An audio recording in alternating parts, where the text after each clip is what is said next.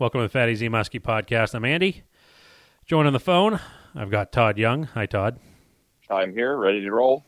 And most people will notice if they listen to this show, I'm out of order.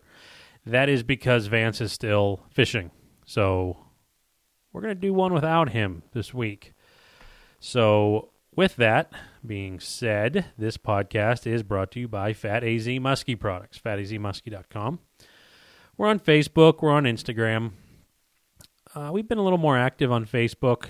I think Vance has put that stuff on Instagram. I don't know. I don't play around on that all too much, but we'll talk more about some of the latest posts that we've been putting up. You know, it's tough to come out with like a 1-minute video to try to explain some of the stuff that we're doing here. So we'll take a little time here later in this show to talk about that. But the baits, we're picking away at inventory here, but you could probably find what's left at Team Rhino Outdoors or Muskie Tackle online. Hogan's Hut. Todd, is Hogan's Hut have anything left? Yes, Hogan's Hut has a good many lures left. Plus, we got a shipment into O'Donnell Sports Supply down by me. Did you receive that check, Andy? I did. Huge money. Yes. Well, yeah. O'Donnell's excited. You took everything we had. So O'Donnell's is down by what town? Because people don't know where you're at. Yeah, Portersville, Butler, Pennsylvania, around Moraine State Park. And I know people stop there and pick them up. You know, he had some there a couple of weeks ago, or well before the COVID thing, and sort of put an order together. And when I went back in, he hardly had anything left. So the whole store has nothing left. All the bait. I mean, you know, there's some funny things going on here. Like, you know, when this all happened, you know, I know it was hard not to think doom and gloom. You know, people are out of work, this and that. All the bait shops I've talked to, all the guys I know that own bait shops, they are like business booming. O'Donnell says, I think he said 46 years he's had that shop open. And, you know, never has seen anything like this. And then he goes to replenish stuff. He places a $5,000 order, and they're only shipping him $1,500 worth of stuff because the suppliers are all out. And I'm getting the same story from tons of bait shops, at least around here. Like, people went fishing. The boat launches were crazy.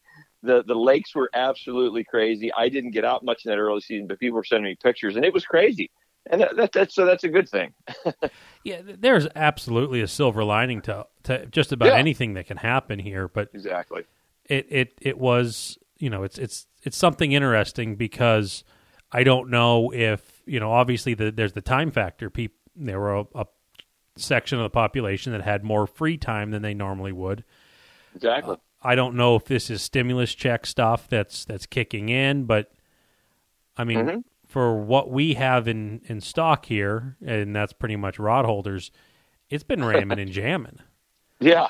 And the bait shops are saying the same thing. I've never seen O'Donnell's that low on just general inventory, you know. And he mentioned, like, on Memorial Day, he gets down there. I think he said it's 6:00.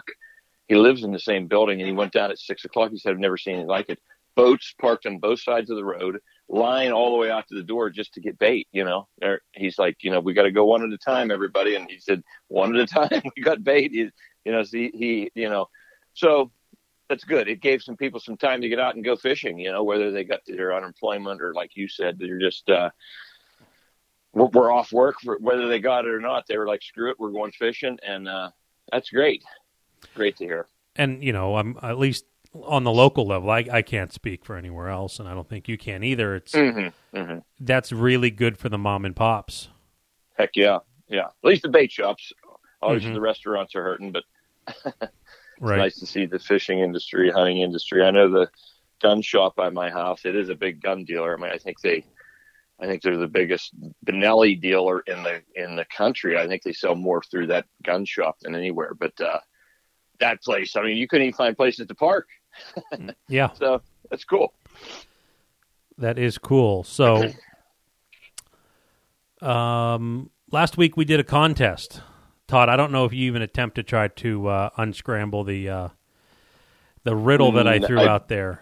I did not. You gave a couple numbers, and I didn't write them down, and I didn't listen to the podcast, so I have no idea. Do you have something to write down now, and I could do this live on the air? Because I know you know the answer. Did I know the answer? I guarantee you know the answer. Do you have something to write with? I'll come back to you. No, I got it right now. Okay. We didn't script any of this. Okay, so write down the number 86. Okay. Write down the number 75. Mm-hmm. Write down the number 30. All right. Now, if you follow my instructions, you will tell me the last digit, because that's what I was asking for was what is the next number in the sequence. So, oh, that's easy. What's the next number? 09. That's my era. So, anyways, that was the little thing. It was Jenny's number, 8675309. So the last digit was the number 9, something silly. Ironically, the name that Todd dropped last week was also the guy who got it right first on the first time. We did have a double guess that did get it, and we're working that. I didn't really spell out the rules all too much, but regardless, we got the right answer. We'll figure it out. And anyways, you got it a lot quicker than I thought, but I thought I was going to have to tell you some. No, as soon as I wrote it down, I was like 8675309. I mean, that's the way it goes, right? That is the way it goes. So, anyways, that was our little fun thing there. Rod holders setting up a lot of boats. I had a little bit of I don't want to say a scare because it really didn't scare me at all, but the past couple weeks, when I said ramming and jamming, we went through so many down east. Very rarely do I get caught without actual down east salties in stock. And this was kind of a crazy thing, is that I squeaked out.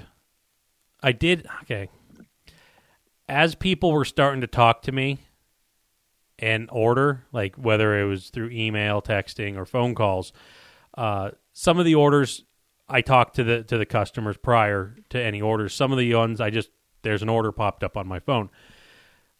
I was able to squeak out every order that was just surprised through email without me having to call or email them saying their shipment will be delayed. I tried to ship within the day. So I work a normal job. So if I get an order, let's just say right now, it's not going out till tomorrow. If I got it this morning, it's not going out till tomorrow because I need tonight to assemble and package and ship. So I dodged one there. There were 3 customers that I did say they're going to have to, that I talked to them. I said, I'm right flirting low inventory on these, but I squeaked out. But the only reason that I had to even do that was when I called up Steve at Down East. I normally email him the orders, and I order often with Steve. And normally he gets back to me with, that day or the next day, and I placed an order for a whole bunch more salties. He didn't get back to me for a day. So I looked at stuff and the way things were going, and I don't wait till the last minute. I'm like, I got like 10 left. I better place an order. Well, the next day comes along, and more of those are leaving, so I'm like, send him another email. I'm like, hey, let's double that order. Didn't hear nothing from him. So I called him, and he's like, yeah, I'm not going to get your stuff out till like early next week. And I'm like, geez, this is going to be rough. Luckily, we squeaked it out. I did get restocked with Down East, and nothing really, no real hiccup there. But something interesting about those, I mean, I'm not going to jump around on this topic too much. So a few weeks back, more than that, a while ago, I brought up something I called him up, Steve at Down East, he's the owner, and asked, there are some people that over time or what have you, they'll start bending the claw on the Down East. Is that what you'd call that, Todd? Yeah, the arm, claw, or whatever. Yeah. So the part that holds the rod, and occasionally, we'll go and buy some rebuild kits or, whatever. And I asked him, I said, is there any way we can beef that up? Is there something we can do with the alloy, this and that? I have, I don't want to say it's a common problem because it might be 1 in 100 customers say something to me. Mm-hmm. Mm-hmm. And it's relatively cheap just to switch it out. I asked him if there was any way that he could do anything with that, changing the alloy, this and that. And we discussed, we had a good conversation about it. And he's like, let me see what I can do. I'm like, okay, that's fine with me. So this last batch that I got in, like on a couple days ago, I forget now, everything's running together. They have the new updated clamshells. Like I said, most people are not going to have an issue. But the new, now, is that going to be an option for people, or is that just what it's going to be? They're going to be a little bit bigger. From now on, a bit heavier. From now on, all down east, mm-hmm. from per our conversation that we had, however long ago it was, let's just say a month, are mm-hmm. going to be this way. All Salties are now built this way. And it's really hard to explain this over, just a audio medium, mm-hmm. but mm-hmm. if you look at where the reel would be sitting, like the crank handle, the little mm-hmm. claws on for the last 20 years or so have a small radius to go from that horizontal bottom portion up to the claw.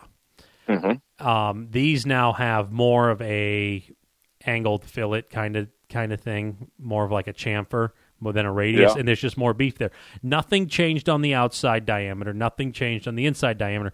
There's just a little less room on that bottom flat where the crank handle would sit, front to back. It probably not going to affect anyone's reels from fitting, mm-hmm. but there is just more material there. So he did, one of those things. People were telling me this stuff, and I brought it to his attention. He told me he's hearing some of the same things, but man, muskie fishing is a lot different now than it was 20 years ago. But yeah, for sure. So it's for sure. Yeah, these things, but we'll talk a little more about that, Todd. But I want to say mm-hmm. That is how some of this stuff progresses. And the neat thing is he said he went back to a previous spec on a mold from way back in the day. So mm-hmm.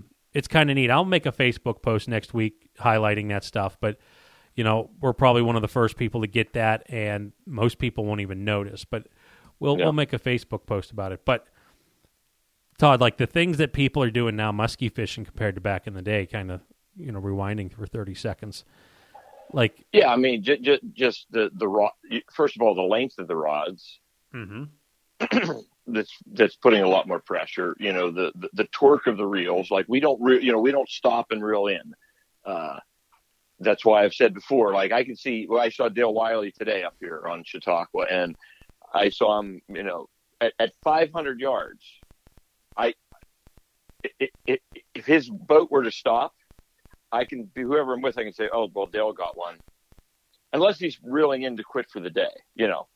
If I see his boat stop for a couple minutes and then he goes again, I know he just caught a fish. I mean, there's the occasional oddball snag that you get in Chautauqua once a year, but that's because we're reeling. So while it's in there, and you're going 4.5, 5 miles an hour, you're able to crank with those reels that we have. It's just adding so much more pressure. Plus, you're using a 9-foot rod in the out. That's not the way people would have done it with those old reels and stuff. Yeah. So what you're saying is the size of the baits, just the speed that people are trolling, the equipment has changed so much bulkier. We'll put it that way. Yeah. When you mean you're not stopping to reel in, if you got a weed, you hit a weed, weed, or you want to change your bait, you just keep going. You check your rods. Yeah. Something that I never really paid much attention to until whatever handful of years ago when I was on your boat. You're like, I don't take my rod out of the holder to reel in to check.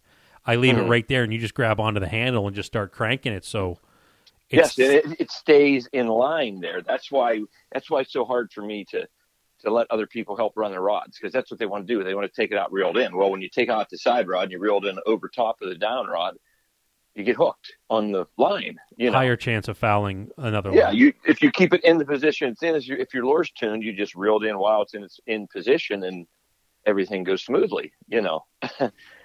Yeah, and it does wear on tear on your body. If you don't have to hold that, and like you said, you're not stopping. It's it don't matter if you have a plow on there or if you have like a little 5.5-inch Wiley. You just crank it in position. It's putting a lot of torque on those rod holders. Yeah, because you're not stopping. Yeah. I bet you reel into clear lines a lot more than you're bringing in fish. Yeah. All day. Yeah, so, I mean, it's just one of those things. But, so we're going to have the new updated Down East. I'll make a Facebook post. I'm sure Vance will probably take it over to Instagram next week. But I have them here now. And, keep a lookout for that. It's not earth-shattering by any means. It's not. I wouldn't go and dump your Down East right now for these. But just know that, there is there. And should you bend one of those little claws, if everyone knows what I'm talking about, you can relatively cheap buy a rebuild kit, which is there's on the side of what I'm calling the cup, there's a little screw. Take the screw out, and then you'll see when you pick up the clamshell, you'll see a pin that holds that from actually falling out on the deck or into the water. You line that up with that screw hole, jiggle it, let it fall out, and there your clamshell's out. You take the new one, you drop it in, you push the pin through it, and put the screw in. It takes, 30 seconds?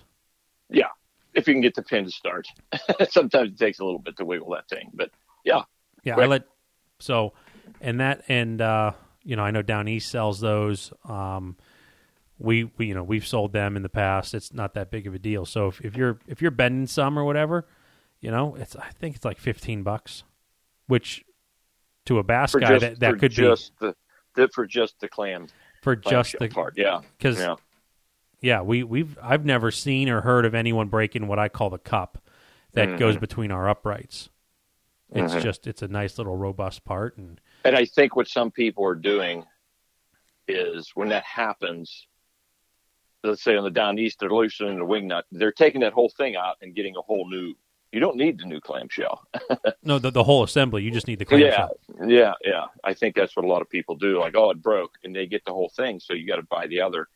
He does sell, and I've replaced it many times, as you're saying, pulling that little screw out. You can always remember that if you do break one. Yeah, maybe I'll try to write a note here. Maybe I should do a Facebook post or something like that with a video showing, hey, this is how you do this, or we can just show you how I replace them. And honestly, I believe I've done it. Just grab the mechanism that grab the both units that we sell and took them out, years ago. Just took the old one out, put the new one in, just threw the thing in the garbage, and then not thinking about, oh geez, there's nothing wrong with the bottom. Oh yeah, base. It'd save you $10. Yeah.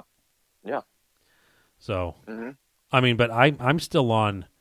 I still have the Down East now. I know, all jokes aside, that I got probably 14 years ago, and back then I was trolling with my casting rods.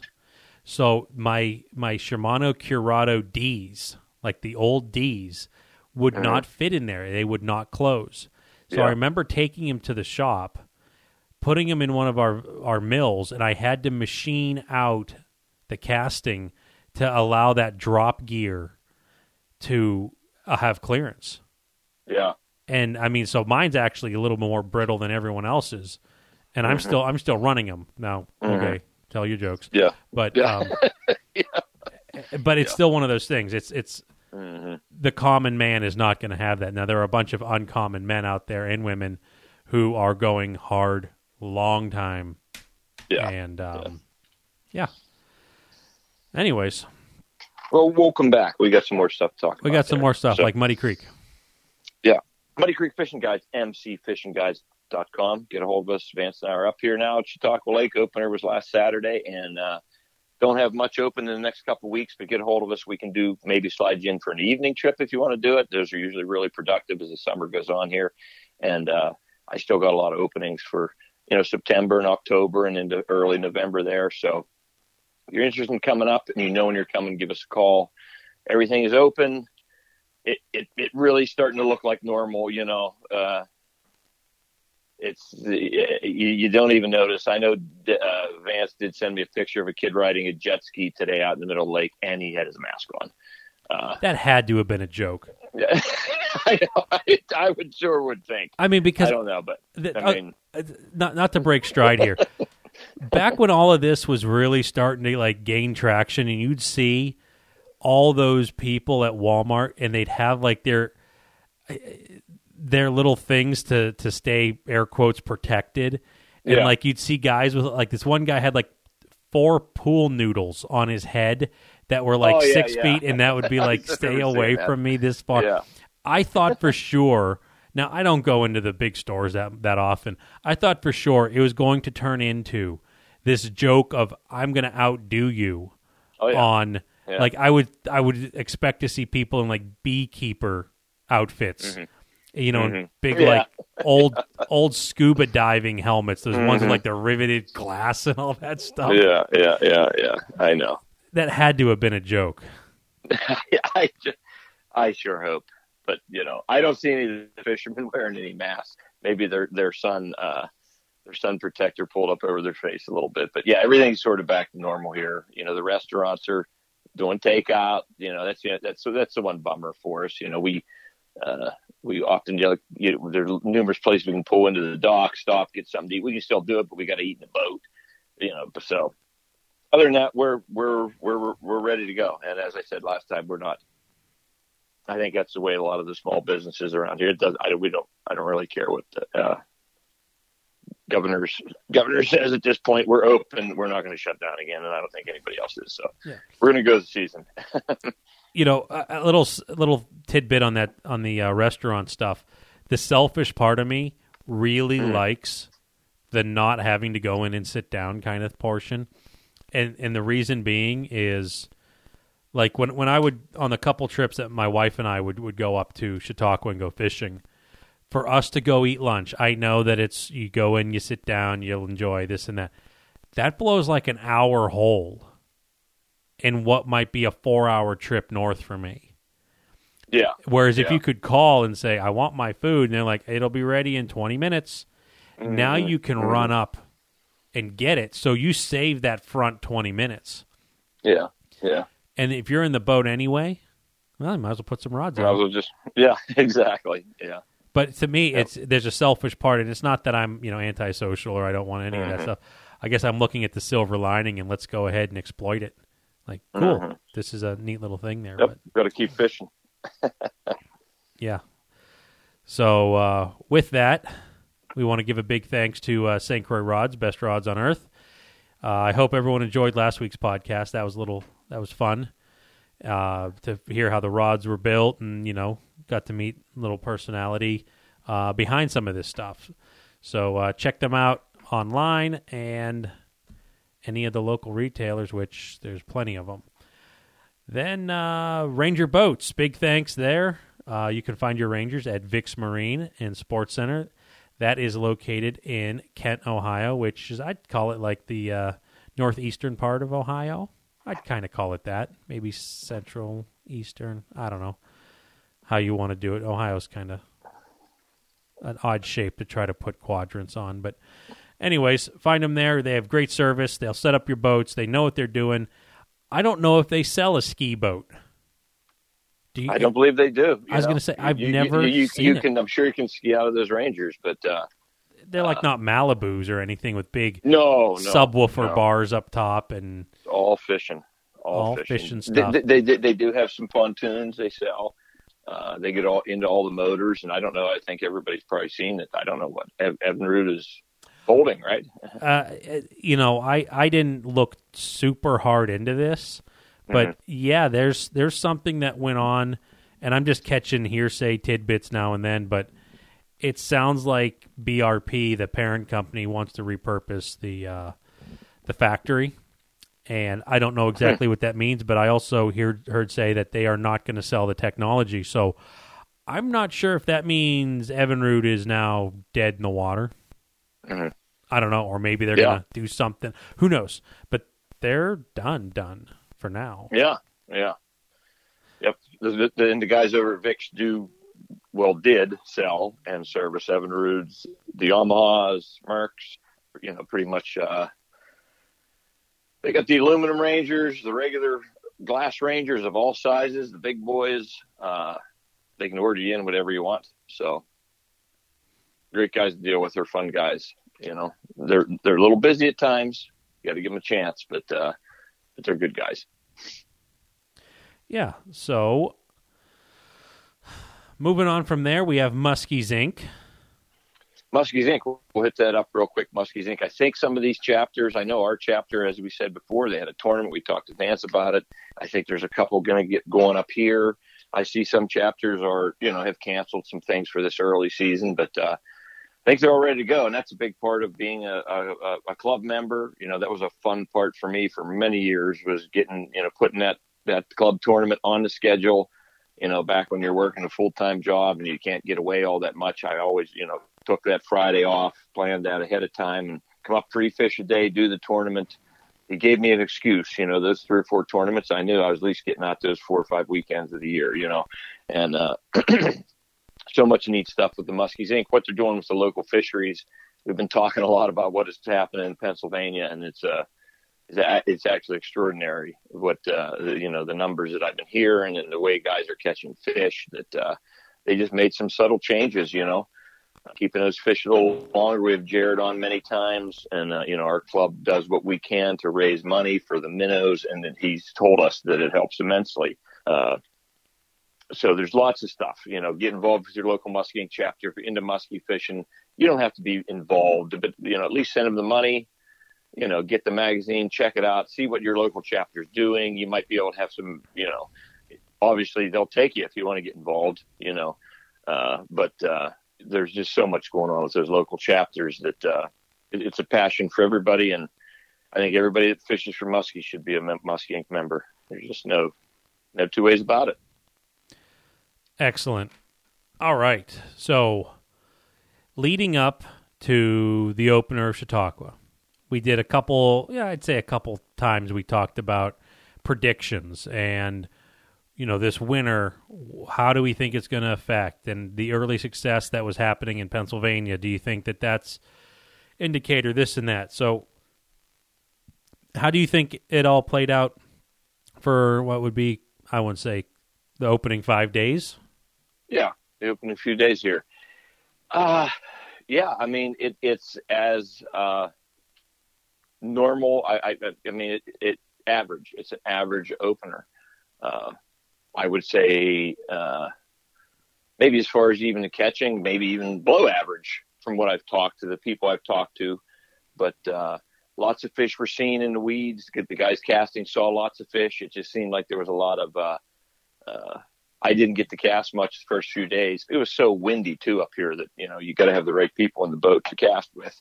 And but, I just hear stories. A lot of people were seeing fish, meaning like you're drifting through the weeds and they're like, oh, look there's a 4-footer laying here. No interest in the bait. You just drift over them. Water is crystal clear. Weed growth is normal as ever up here. They did not do any spraying yet. And hopefully because of this ordeal, they're not going to do any spraying. I guess there was something temporarily plated to do some spraying here, like in mid-June, but I don't know, with what's going on in New York, I can't fathom that these local, like municipalities that were giving money so they could spray the lake at this day, with what's going on in today's age, or, with all this stuff. I can't fathom them, saying, yeah, we're just going to give the, $50,000 from the budget to spray some weeds. There's a lot of other places they could put that money right now to help the local economy and stuff. So, do you know that, or is that what you're hoping? That's what I'm hoping. Okay. I'm hoping. I haven't heard. I get emails all the time about this, and it's been very quiet. Like the last thing I heard was, temporarily they've delayed the spraying. And usually there's like fights going on between this group and that group, or this township, that township, or community, however they are up here in New York. But I've got nothing lately. Nothing probably means that I have a feeling they're probably not going to do it. So just a guess on my part, that's fine with me. Yeah. But now the spots that they sprayed last year, what do they look like this year? They look the same as they did the year before that they didn't spray. the year prior. Yeah. So they're right back to being weeds. Oh, it looks exactly the same. Okay. Now I can't tell because I've done a couple of different articles and for muskies for muskie hunter about pondweed. I did one back in 2014. Did another one now. That's kind of what we're looking for. And this pondweed grows and it's going to die at the end of June anyhow. So essentially, a lot of the places they sprayed, they were killing something that wasn't going to be there here in a few weeks anyhow. However, there is milfoil that grows up in there, and a lot of times that pondweed will die out, and that milfoil will start taking hold. When they sprayed last year, it killed both. Milfoil also is considered an invasive species, but that's the part that's why I have a hard time talking to the people, the scientific people. Like, well, that's invasive. Well, milfoil is not invasive anymore. That's what we got. Most lakes, all the way up through Canada where I fish. I mean, that is the weed now. And the fish love it. It's thick. It's matted. It sucks to try to fish, but you fish the edges of it. And I haven't seen a whole bunch of milfoil, but we've been the casting I've done when I've got to do it, we've been playing around in that pondweed. So, unless it killed the milfoil and the milfoil doesn't come back, we should have a good year for nice weed growth. Lots of stuff floating on the water when you're trolling, I can tell you that. There's a couple things that I've seen a lot of discussions on recently is the difference between non-native and invasive. Mm-hmm. And I guess invasive is a more severe with, is it causing harm to the environment? Is it taking over? Is it choking out other things? Versus non-native, essentially a rainbow trout. That's not native, anywhere, except a small part of the Rockies or something like that. I don't even know. Something small. But it doesn't generally cause problems for other native species, generally. Mm-hmm. But, so it's almost like that pondweed was just it's almost like an annual. It's there, it's going to die. Whether you kill it or not, it's still going to come back next year. The roots were never affected. Mm-hmm. Are you theorizing that this milfoil doesn't look like anything's trying to come up? Yeah, I mean, I've seen a little bit floating around. We've hooked some a couple times when we were casting when I was up in the northern basin. Southern basin, there's some years it doesn't, what happened last year after they sprayed. There are many years that's exactly the same thing that happens when they don't spray. The stuff dies out and the pondweed dies off and you still can't find weeds. It stutters a year. Yeah, I mean, some years is like that. I struggle for. A few years ago, we found a great big patch of milfoil in that South Basin that we were fishing in. September, October, November, and when I could get in there and cast, we got fish every time I could get in there, and that was 3-4 seasons ago. There hasn't been any in there since, and they only sprayed last year. So I don't know. I think a lot of what they do is wasting. It wastes a lot of money. Some people are saying, "Oh yeah, if you kill all that milfoil, then the other roots are down there, and that nice big broadleaf cabbage is going to come back." And I have serious doubts that that's going to happen because that hasn't been around for 20 years. Let's play devil's advocate here. Mm-hmm. What if that area that was sprayed, that now has pondweed, but no real signs of milfoil yet, does start to sprout cabbage? Is that going to change your outlook on, hey, let's start doing more of this? Oh, for sure. I mean, that stuff holds the fish. That holds fish. That holds bait fish, and it holds the fish love it. But amazing. It's better to fish cabbage than milfoil. Oh, it's much more fun to fish cabbage than milfoil. Much more fun. Yeah. Much more beautiful looking, When you're fishing those big strands of cabbage, like, the lake I'm talking about, Conneaut Lake, if it's like nice clear water in that early season, it's like, I'm expecting something to come flying out of that at any second. It's beautiful. That's what Chautauqua used to be like. When I was a kid, I can remember weaving your spinner bait through all the big leaves of cabbage, and you pull it through there and do all that stuff. And yeah, not many places you get to do that here anymore. A couple little places, but the milfoil has just choked it out, and it's so prevalent everywhere now that, Now, budgetary wise, like you were saying, like at some point it almost does seem like if there's on and off years, which let's just say there might be 3 or 4 on years before you have an off year for that milfoil, it could just literally be wasting money. Oh, yes. They did it a few years back when Vance and I always talk about the pod. He knows the year. It was before he started guiding. It was, I think it was when he had his first boat. Okay. 165. We were doing the podcast. It was when we started the podcast because 2015. To 15. Yeah, so that's when that year. I mean, no one knows what happened. No one can explain it. I mean, the amount of weeds that grew in this lake. I mean, we still had the pondweed growth early, and then after that, I fished areas up in Mayville that I had never fished before because it was weed choked out a half mile offshore.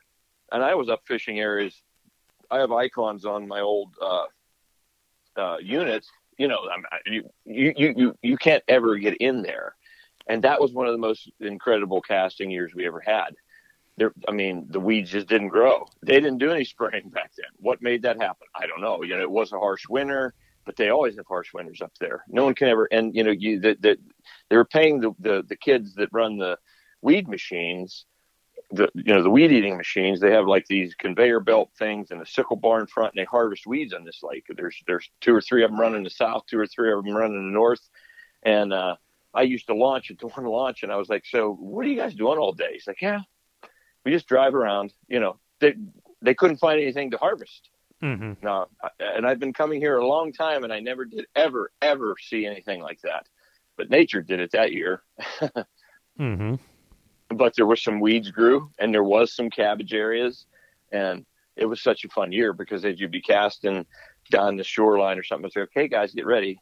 There's a really nice weed bed, coming up right here," and you look like a musky god because you're like, get ready anytime. And they throw the bait out, and within the next couple casts, one follows or one hits, and it happened all season long. It was an incredible year for us. Mm-hmm. But I never saw anything like it before. It would have been a horrible year had you not find those weed beds. Mm-hmm. Yeah, because the troll and bite was not real great. But the fish just, every single day, new fish moving into so you take a lake like this that has thousands of acres of weeds. Now you have 100 acres of weeds spread out throughout the whole lake, and the fish just like it was like magnets to some of these fish. They would just move in there every night or whatever during the day. You just do it whenever, whatever. And new ones just came in. You go catch them today, then you go catch them tomorrow, then you go catch them the next day in these same weed spots. So that was a great year. But yeah, the season started out normal, typical. The fish were spread out. It was extremely windy. I had people on opening weekend that weren't able to stand and cast in the amount of wind we had. So I've done more trolling this first 5 days than I usually do. There's sometimes I don't even get trolling gear out for the first couple of weeks, but I've had to this year, and it's kind of typical. Catch a fish here, catch a fish a couple miles from there, a couple miles away, and just roaming around. And it just seems like it's just a lot of randomness going on. A lot of guys have been fishing the same area, and I don't think it's because there's a ton of fish there. Guys have been catching them there, but we had really big winds, and there's a lot of floating debris. It's all getting churned up with those big winds. And there are just areas of the lake that if you are trying to troll, you start going through there, and, the weed patches it's unfishable. You can't not get through. Even with your rods in the water, all you're doing is clearing weeds. So everyone's sort of tucked in some of the same areas, trying to stay out of the wind, sort of on the western shore. And, like I said, the wind had a lot to do with that. It has been what I felt was unseasonably windy these past, week or so. Yeah. It was windy. No doubt. Windy enough that when you're with clients and you're cutting across the lake, after you cut across a couple times, you don't catch fish and everyone's getting pummeled with spray because because you're cutting across a 3-foot wave, okay, I think they've had enough of that, let's go somewhere and tuck in where we're not dealing with all this wind. Mm-hmm. And that's what I see happening. But then today, finally, today was supposed, then it went dead flat calm this morning, so. Yes, it did. Yep. We've been getting fish. I heard and saw pictures of a 51 and of a 48 caught. Vance and I each got 47 inches yesterday. That's been the biggest ones that I've seen or heard of myself. I'm sure there was others, but you get a lot of feedback when you look through Facebook and when you're guiding. A lot of people send you pictures. A lot of nice 45-inch fish. They're kind of typical for this lake. I don't know that they ever grow. I think they stay that size because you always get a lot of nice 45-inch fish. Mm-hmm. Both Vance and I have caught numerous already this season. I don't think Vance has casted as much. He casted a good bit the opening day. I know they had a good day. They caught one or two decent fish, but a lot of small ones. Everyone's seeing fish. Like I said, a lot of slow, low follows. It got calm and sunny today. There was a lot of days when I was casting, there was no good visibility into the water. It got calm and real nice to see in this crystal clear water. Like crystal clear meaning like when you're out at the weed edge at like 12, 13 feet, if it calms down and the sun comes out, you can see the zebra mussels on the bottom. I mean, it's like fishing in. I had a fella I know, he listened to the podcast, and that's how he met us. And he's, as we were casting, he's like, this is like fishing in the ocean right now. I mean, it's like crystal clear. It's not going to stay that way for long, but that's what the lake looks like right now. So these overcast days are a little bit better. A lot of times the fish aren't real. I mean, you can look down and see. Well, today we saw 20 walleyes in that half hour. And some of them followed, but they would like come up off the bottom and like look at the bait and then turn and go back down. I was like, I just saw 3 right there. Mm. And then as you drift over, you can look down, you can see that little white tail. So Neat. I think, obviously that, I think it's going to get better here. We get a little bit more, start getting a little color to the water and the water's warm up a little bit. What's the water temp now? Yeah, we've been getting a lot. When opening morning there, because we had a really warm week last week, I was seeing like 68, 69. It dropped back down to like 62. It was 64 today, stuff like that, low 60s. Because it got chilly. I mean, it got real cold. Yeah, we were wearing long johns. Mm-hmm. If I had gloves on when I was trying to troll on Saturday or Sunday morning, I would have had them on. Believe me. Fossil cap, long johns. It was, I think it was 39 in the morning. The wind was blowing. It was like a nice fall day. It was. It was wonderful. Yeah. For sure. Nice. Do you have any stories that stood out? Oh, geez. We got some nice fish. Had a really neat, yesterday. So we had the St. Croix rod guy on last week, and Mm-hmm. I don't know. I don't think we've ever mentioned this. So I sold about 3 or 4 of my rods and delivered some of them at the Muskie Max. I usually reorder my poles after the Muskie Max. And, we came back and I sent in to the people we talked to for being on the guide program there. And, it was just a sort of a generic email came back a couple times. No one to get a hold of because they basically shut down. So I was sort of down some rods. So I had to grab some stuff that was laying around. I mean, I'll obviously have some older rods around, and still have these. I had one of these old 610 All-Stars that Andy's made fun of. When I first met Andy 10 years ago, he made fun of these rods. And these are the two that I was running in my down rod. Well, I still had one left. And so I put it back into the rotation. So I have the same guy. Last year I didn't use it. That was the first year I didn't because we got the new Troll and St. Croix rods. I got them last season. And so I took that other rotation, just sitting there as a backup. Had to put it back in the rotation this year. So I have the same guy from the fall of would have been fall of 18 that a fish hit a real nice fish hit, and I went over to tip the rod up. It was in the down rod position. When I grabbed the handle of the rod and pushed down on it, the handle snapped behind the reel. I didn't realize it, but like when I pushed down, it did. I hand him the rod. He's like, the rod's broke. And I'm standing there reeling in other rods, and I'm looking at the end of the tip of the rod. I'm looking at the rod. I'm like, Patrick, the rod's fine, man. And then I look down, and he's holding it on. It looks like a fly rod. He's holding onto it in a foregrip, and the butt end of it is at a 45-degree angle. I was like, now I see what you're talking about. But anyhow, we got that fish. That was the one of your two All-Stars. It was the one of the two left. It would have been running in the down rod position. I mean, each of them have 500 plus fish on them, About my daughter's big fish, that world record thing we got years ago with that little girl. Those were my two down rods. So I had the one left and put it into rotation. Patrick comes fishing yesterday. The same guy. Same guy. A year and a half later, same guy. That rod's in there. We actually talked about it earlier in the day. I said, I got that rod in. That's the last one. I'm into some backup stuff right now because I'm waiting on my new St. Croix that should be showing up any day at my house.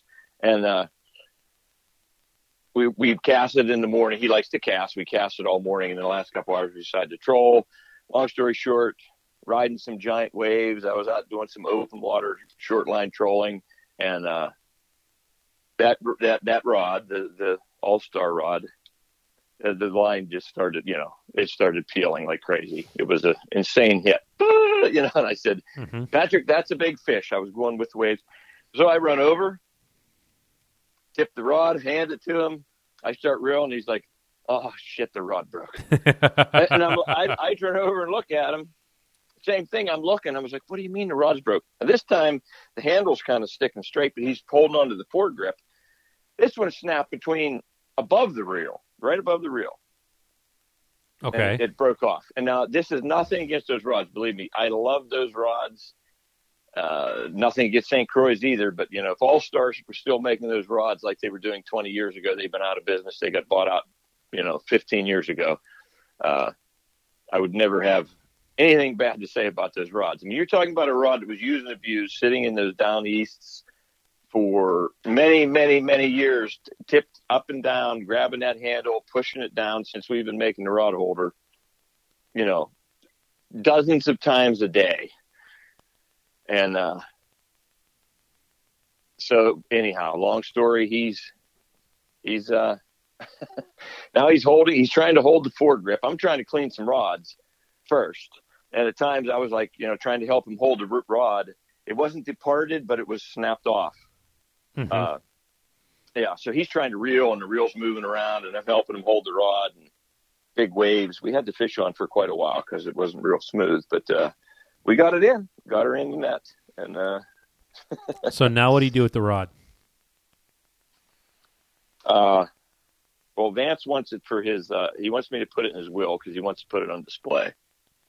Your will. I don't know. Yeah, in my will. So there was a discussion already about who's claiming ownership of the broken rod. Of a busted rod. I was going to throw it in the dumpster. But instead you're willing it to him. I'm going to probably hang it in camp. I mean, there's a lot of memories there. Because that's back when we were doing the PMTT. All-Star was a sponsor, and we found they made this 9-foot trolling rod, a 9-foot casting rod before anybody else did. And it was insane when we got them. We liked them for trolling for the side rods, and no one was doing it back then. And then they got bought out by Shakespeare. All-Star folded because they got bought out by Shakespeare. They dropped that whole line of all the big game stuff, and they added it into the, Berkeley, Shakespeare, or whoever, that whole Pure fishing. And pure fishing. And they kept the bass rods. That was it. They got rid of all that, inshore series, and, down that business was stationed out of Texas. So they had a lot of surf ocean rods, and that's kind of the stuff. Ours were called the inshore series, the ones we were getting. And I know a lot of guys still have them that they were great rods. This was just a shorter one that we were using on those down rods, and, a short little casting, for 610 jerkbait rod. But, yep. They got bought out. They dropped it all, and they just made bass rods, the same things they already had umpteen millions of, ugly sticks. And it was just odd that they dropped that whole line, but that's what happened. I guess so.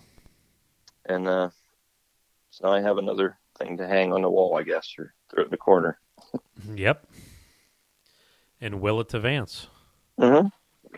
Yeah, I'm sure he caught some of his first trolling muskies on that rod. I'll guarantee it. I'm trying to think if I got any on those. Well, the one time we got in a pretty good troll. Most of the times when we went, I don't know if you even reeled them in because you had somebody with you every time. Well, the one time we went, remember we got one. Oh yeah, on the cuckoo lure. Yeah. And I thought, I'm like, this is musky weather. And then you look at me, you're like, I don't do well in this. And it was just like the classic article that's just like high winds, spit and rain, low clouds. And I'm like, yep, this is when they hit. And you're just like, I don't do good here. And I'm like, oh. Yeah. And I remember we also fished the opener one year. Remember, and I was reeling. Yes, I remember that. I was reeling that. Those would have been on down rods. I was reeling that silver fat body in, and I had it almost to the boat. And I was like, Andy, I got one. And then we shortened lines, and I know we caught some fish after we shortened the line. So you probably did reel one in on that. Yeah, I might have. But yeah, that one hit with the leader out. You were just checking it. That was where you showed me. You're like, don't take it out of the holder, just reel in. Yeah, and it hit as the leader. I was getting ready to take it out of the holder. Yeah. Yeah, that's funny. But, well, I mean, something else. I guess we'll talk about this little Facebook post that I did this past, Monday, Tuesday. I don't even know what day it is. Something that we've been playing with, and I guess I kind of feel like it deserves more than just a minute of me rambling, holding an iPhone, one-handed, trying to show off something that we've done. Is earlier in the show we talked about that updated Down East that is not really going to be celebrated or talked about much other than from what we do. But I'm going to probably say more than a couple years ago, we kind of started talking about, can we make one of those clamshells out of solid aluminum? Well, I dinked and dunked around a little bit and kind of got something to where we wanted, but we never really acted upon it. And the rod holders, kept us busy. Project X kept us busy, and it takes machine time. It takes time to have a machine open and to do this stuff, and it never really seemed fitting. And so it was there. It just never collected a lot of dust, I should say. And I think also, price point is a big thing. Do you put a bunch of money and effort into this on our end? Oh yeah, can you get a return out of it? Are we going to be able to get a return? Can you do it? Absolutely. You could make one out of solid gold and sell it for $5,000 if somebody wants one. It would be a little bit soft, but that was the biggest thing that we were sticking on. Your shop time, and is it worth the investment on our end? And this kind of ties in two other things that I brought up earlier on the show, is that muskie fishing has changed from even just, I don't even remember when we started this. It was over 2 years ago. But that thing has changed, and this whole COVID thing. Our shop got slow enough to where we had some machine time open up. And I made a bunch of inventory and stuff like that, and I just was like, let's actually like refine this. To try, yeah. To kind of make it, and it just seems to be that's where people, whether you need it or not, sometimes you just want the nicest thing out there. Mm-hmm. And so we kind of started tinkering around with that a little bit more, and we got it tweaked, and I was happy where it's at. And you don't have them yet, but Vance has been playing with them a little bit and giving feedback and this and that. But we're pretty satisfied with where it's at. But more or less, it's that clamshell we talked about, and it's machined out of each half is one piece, and it should be good to go for a very long time. Yeah, I don't know what it's going to do to fishing rods. That's one of those things. It's just like, man, when you start improving the weakest link, the only thing you're doing is finding the next making a next weakest link. Yeah, and for sure. The only thing that's going to start solving this is going to be, well, here's a 3/4 inch diameter piece of steel as your rod. Yeah. And so, but I mean, it's if you're worried about the rod holder, yeah, we got one here, and wouldn't you know it? Like once we got it to where we're happy with it, and we have our few for ourselves, we got cut loose on a couple, 3 really big jobs that are going to take up some time and stuff like that. But, I kind of said we're taking reservations right now. And like I said earlier, most people are not going to need it, but it's just some other little cool piece, talking point and this and that we have. But they're beautiful. They're, the clamshells are 2 pieces plus a fastener to hold them together. So you could technically say they're 3, but each half is a solid piece of aluminum, and it is it's fancy. It's nice. I'm probably not going to have them on my boat just because, for the obvious jokes. But it is something, some of these bigger, we've had a lot from that post, a lot of people put in their reservations. And the reservation is, I'm not going to hold anyone to it. But I just kind of need to know, if I'm going to get machine time, am I going to be making 25 of these, or am I going to make 250 of them? I just need to kind of get a bearing on this so I can just schedule things accordingly. And so far, I mean, a lot of people have been in open arms. They're like, finally, something, this and that. And it's not usually the guy that's like, hey, I just started muskie fishing. What do I need? I need that. Yeah. You're always going to get that. People are like, I don't have any problems. And it's the same as we talk about all the time. I have no problem with my, Atwood plastic one. Yes, you can do that. Yeah, and you can't do it 100 days a year. How much do you fish? What rods are you running? I can't do it the way I fish. I'll guarantee you that. Yeah. You might be able to get away with it if you troll at lunch for 2 hours once every third weekend. And you're trolling with your casting reel. Yeah, you're using a big pen or a big convector or whatever you're using, and you're cranking them in while you're doing it, and you're going to put some time in on it. I tell everybody, it's not if it's going to happen, it's when. That shaft is going to snap, because it is. Yeah, and this is the funny thing, and I know we talk about this quite a bit, but like if this is the first time anyone heard myself and you talk, and let's just say I went fishing one time, and I was able to tell a long, elaborate story and kind of do some references of years past and what have you, and then you go and tell a story that might not be as elaborate or whatever, a person that doesn't know might say, well, that Andy, he knows what he's doing. Did you hear these stories and all this and fancy? And then you could just be all quiet as a church mouse. And they're like, yeah, he kind of goes on occasion. But meanwhile, you probably outfish me somewhere 50 to 75 days to one. And it's one of those things, it's like, take a look in the mirror and like really be honest with yourself. Is this something that's going to benefit you? And sometimes it doesn't always have to be justified by how often you're going to use it. It's how you feel about it.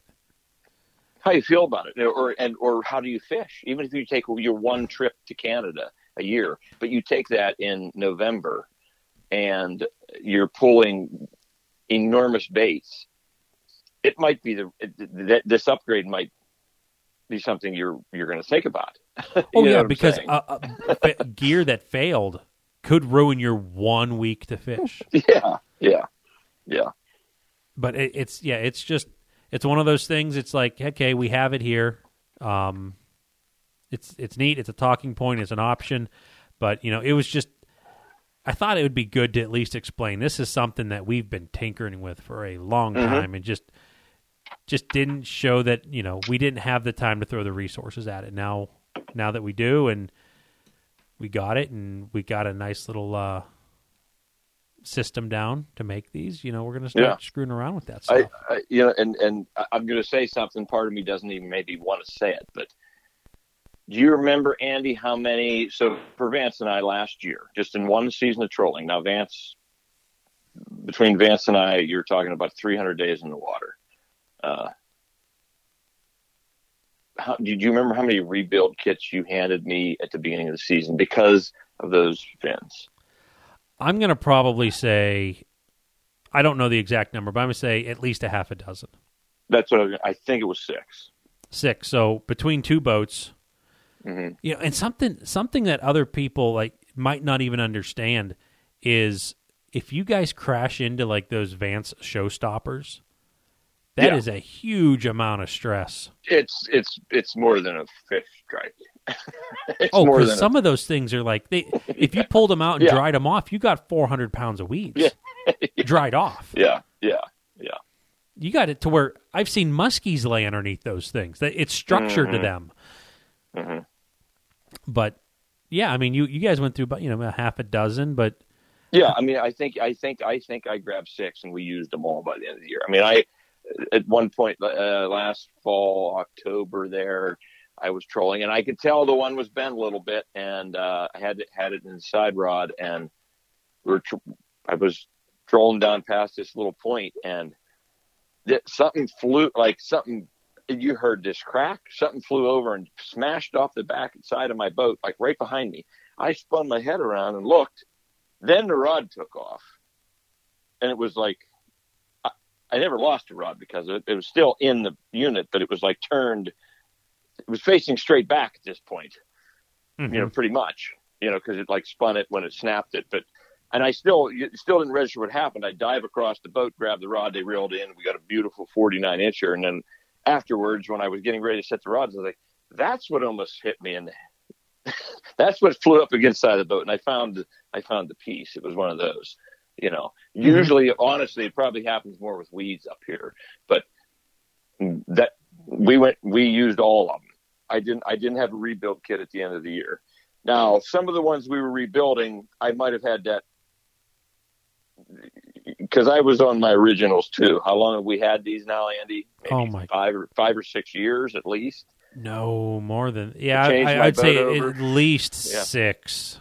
6. I changed the boat over. Yeah, I mean it was same time we did Project X. So, so at least 6 years. And some of those might have been the original ones. I might have got away with using them for years, but you got to remember that's me averaging 100, 125 days a year, not all trolling, but, take that times 5. Let's say half of it was trolling or more than half, that's a lot of days on the water. That's a lot of, that's a lot of 8 hours. You're talking dragging the bait. 1,000+ hours. Which could be, if it was an original, it could see 6,000 to 10,000 hours of use. Yeah. Because you would take those same rod holders to Canada when you'd go for a week at a time. Yeah. Yes. Even when I went fishing on my own. Yeah. Huge amounts of time, but it's so I'm not saying it's probably nothing that the average fisherman is ever worried about or thinking about, and probably why you get some of the questions we get, why would you do this?